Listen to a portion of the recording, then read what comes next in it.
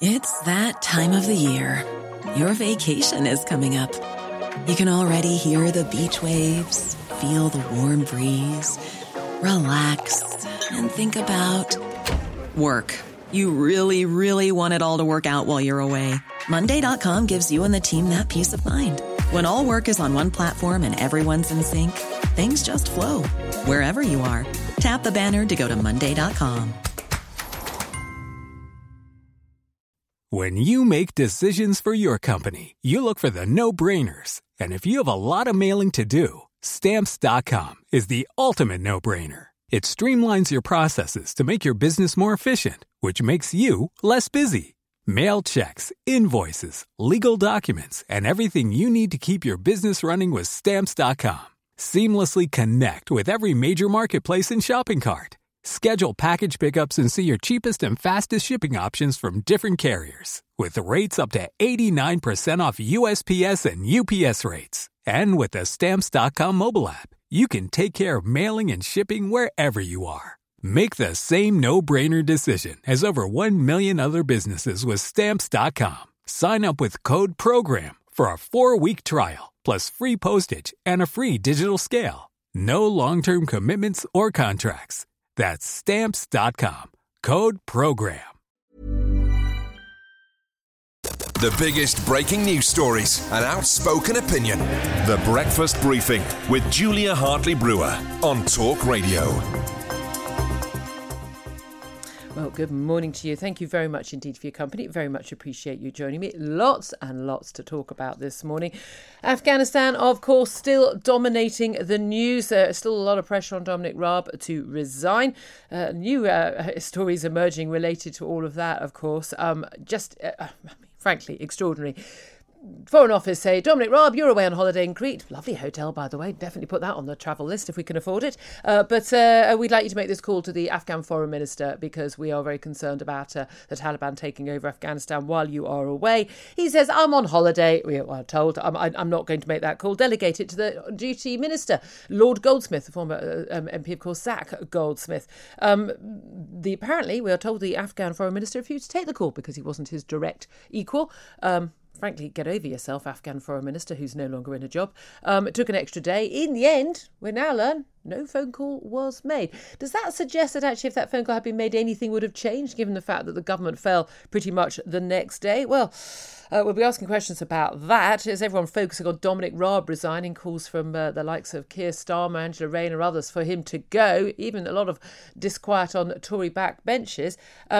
But now it emerges that the permanent secretaries, the most senior civil servants in their departments, in the Foreign Office, the Home Office and the Ministry of Defence, the key departments dealing with getting these British citizens and the Afghan interpreters and others who've helped us during our time in Afghanistan back into this country safely, they are all on holiday this week, all at the same time. Of course, they have deputies doing the job, don't they? Well, given the abject chaos we're seeing at Kabul airport and the difficulty of so many people who either British people or British passport holders now being given the right to come to this country in getting on planes in Kabul, it suggests that perhaps maybe a little bit more leadership from the front might have helped. Meanwhile, is Boris Johnson getting away scot-free with it all? Well, discussing all of that with me this morning is the comedian Dave Chawner. Good morning to you, Dave. Good morning. Now, I know you'd be much happier talking about alpacas, even alpacas with a death sentence on them, but I'm going to stick you on Afghanistan. As a layman, what do you make of all this? Let's call it a kerfuffle. I'm going to go with kerfuffle as my Whitehall word. It's a much underused word, isn't it? About Dominic Raab. I'm of the view that the government has, the American government particularly first, but now the British government has been has committed abject failure in terms of preparing, getting out the people who need to get out from Afghanistan. They should have predicted, even if Kabul had fallen in 2 weeks' time, they still would have been in chaos. It seems to me an abject failure on many, many different counts. Does everything that's going on now fundamentally rest on whether or not Dominic Raab made a phone call from his sun lounger in Crete? What do you think?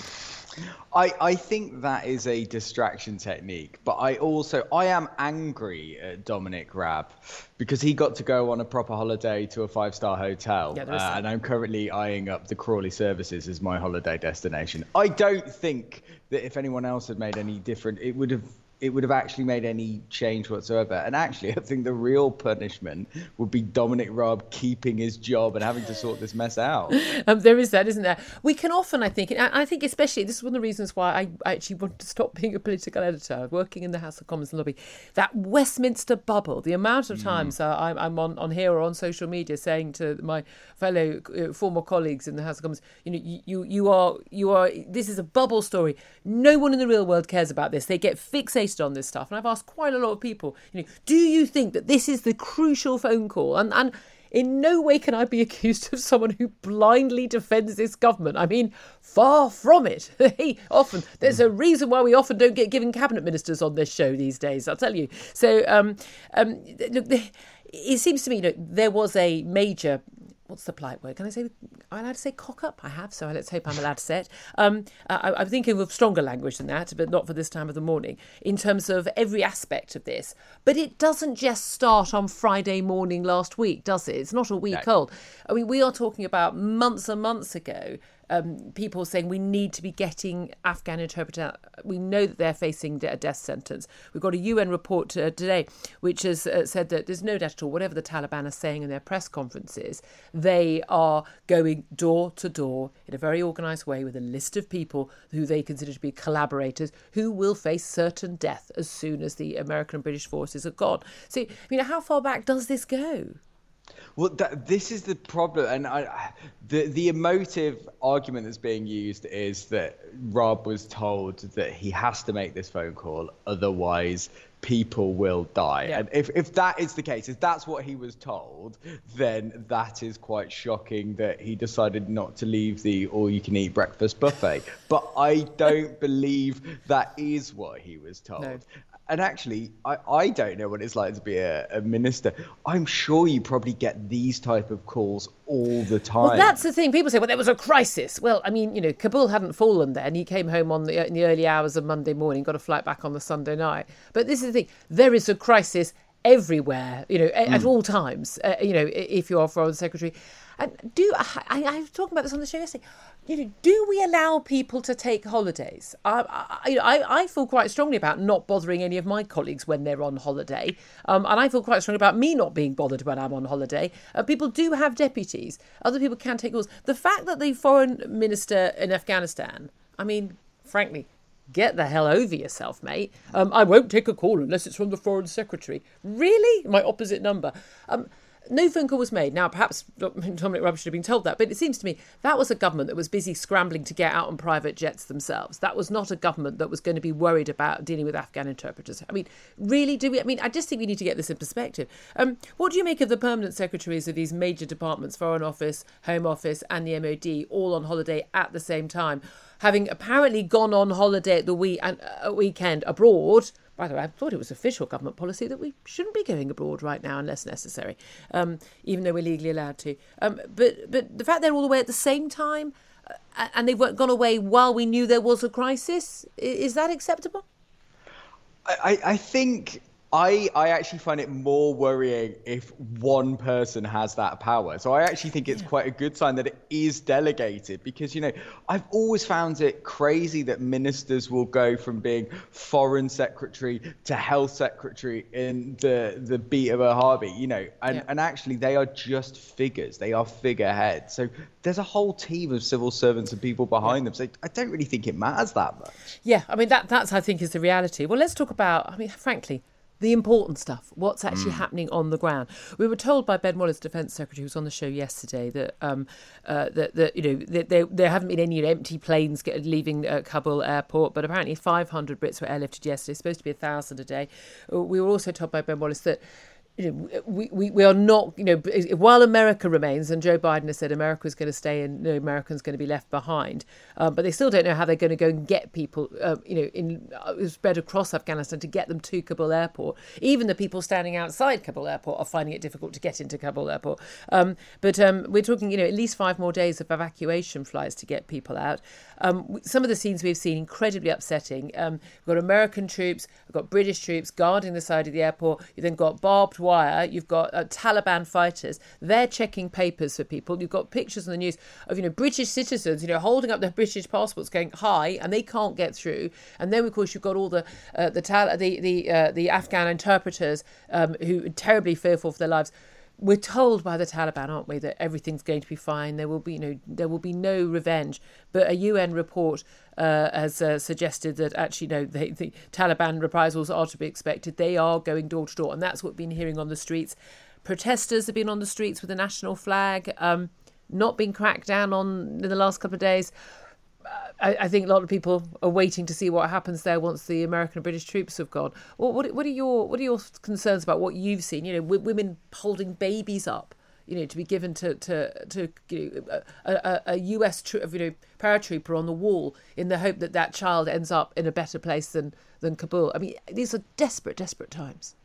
Absolutely desperate. And the thing that I genuinely cannot get over is that this time last week we'd have been talking about vaccine passports, traffic light system, carbon tax, and this has come in 7 days. And I'll be honest, I would much prefer to talk about those things rather than babies being chosen whether they live or die. I just think it is. I genuinely do think that people are reeling from this, that it is such an unbelievable situation. But that's it. I mean, I suppose you reel from the horrors of the individual stories. The idea of me as a mum with a young baby girl, particularly. I think the fears for girls and women in Afghanistan now. But to have a little girl and to think handing her to a complete stranger on a wall is going to make her have a better life than if I keep her with me, if I can't get her out of the country. That is so horrible and terrifying. And it's something that shouldn't be happening in 2021. I think that's where a lot of people feel that they feel bewildered by this. People, the bodies of young Afghans, including this youth football player whose body was found after he tried to sort of hide in the fuselage of an aeroplane taking off. That's how the level of desperation we are seeing. I suppose for also for a lot of people, it's the big politics of this, isn't it? It's this idea that, Britain and America, America by far the biggest military power in the world. We are, in the top 5 or 6. The fact that we're only able to get our own citizens out of a country because the Taliban fighters are letting us. And it's this abject, just complete and utter exploding away of our military might and diplomatic might. And also just a sense of right and wrong. I completely agree. I just find it genuinely mind-boggling. And it's almost like the last 20 years hasn't happened. Like we're back to square one. Yeah. I think, I can imagine how the good folk of Afghanistan are feeling. What do you make also of Guardian? 100 embassy guards who are actually employed to guard the British embassy in Kabul for the last few years. They said they'd been abandoned. They were hired by a subcontractor, not directly employed, as is often the case for lots of people in their jobs these days, and therefore they've got no direct right to get safe passage to the UK, even though, of course, they will clearly be targeted as collaborators by the Taliban. Stories like that are heartbreaking, and I've been sort of skimming the pages just trying to look for any good news, and I suppose the only good news is Sir Laurie Bristow, who is the UK's ambassador in Afghanistan, who stayed in Kabul. He's a class act, isn't he? I mean, our man in Kabul. A legend. He really does. He's doing the job. I mean, he's a true public servant. Yeah, absolutely. Couldn't agree more. Laurie personally processing the visa. I mean, that makes me feel more patriotic than anything else, that he's helping evacuate Britons. He's put his own evacuation plans on hold in order to help other people. Incredible guy. Yeah. Meanwhile, the American ambassador on the first plane out carrying the American flag. Yeah, well, that tells you everything, doesn't it? Dave Chorlett, more from you coming up. We are going to be talking about the latest COVID news. Also, the latest reports about how billions of us are going to die due to climate change. Greta's involved again, what a surprise. And we are going to talk Geronimo and the Globe Theatre, because you need a warning if we're going to see Romeo and Juliet from now on. Yes, really. That's all coming up here on Talk Radio. Don't forget, Talk Radio is now on your TV. Download the Talk Radio TV app or go to talkradio.tv for details on how to watch. The Breakfast Briefing with Julia Hartley-Brewer on Talk Radio. If you liked what you heard, please subscribe and give me a good review. And don't forget to catch me on the Talk Radio Breakfast Show every weekday from 6:30 until 10. Flexibility is great. That's why there's yoga. Flexibility for your insurance coverage is great too. That's why there's United Healthcare Insurance Plans. Underwritten by Golden Rule Insurance Company, United Healthcare Insurance Plans offer flexible, budget-friendly coverage for medical, vision, dental, and more. One of these plans may be right for you if you're, say, between jobs, coming off your parents' plan, turning a side hustle into a full hustle, or even missed open enrollment. Want more flexibility? Find out more about United Healthcare Insurance Plans at uh1.com. Confidence starts with loving who you are. And when your skin feels nourished and glows on the outside, you naturally radiate confidence from the inside. Give your skin a glow up with Osea's clinically proven Mega Moisture Duo. This ultra-hydrating body care features 2 of Osea's best sellers, Undaria Algae Body Oil and Undaria Collagen Body Lotion. These seaweed-powered heroes use skincare-level ingredients normally reserved for your face for results you can see and confidence you can feel. Osea has been making clean, clinically proven seaweed-infused face and body care products for over 28 years. This luxurious skincare is vegan, cruelty-free, and climate-neutral certified, so you never have to choose between your values and your best skin. Glow from the inside out. Get 10% off your first order with code GLOW at OseaMalibu.com. That's OSEA Malibu.com, code GLOW.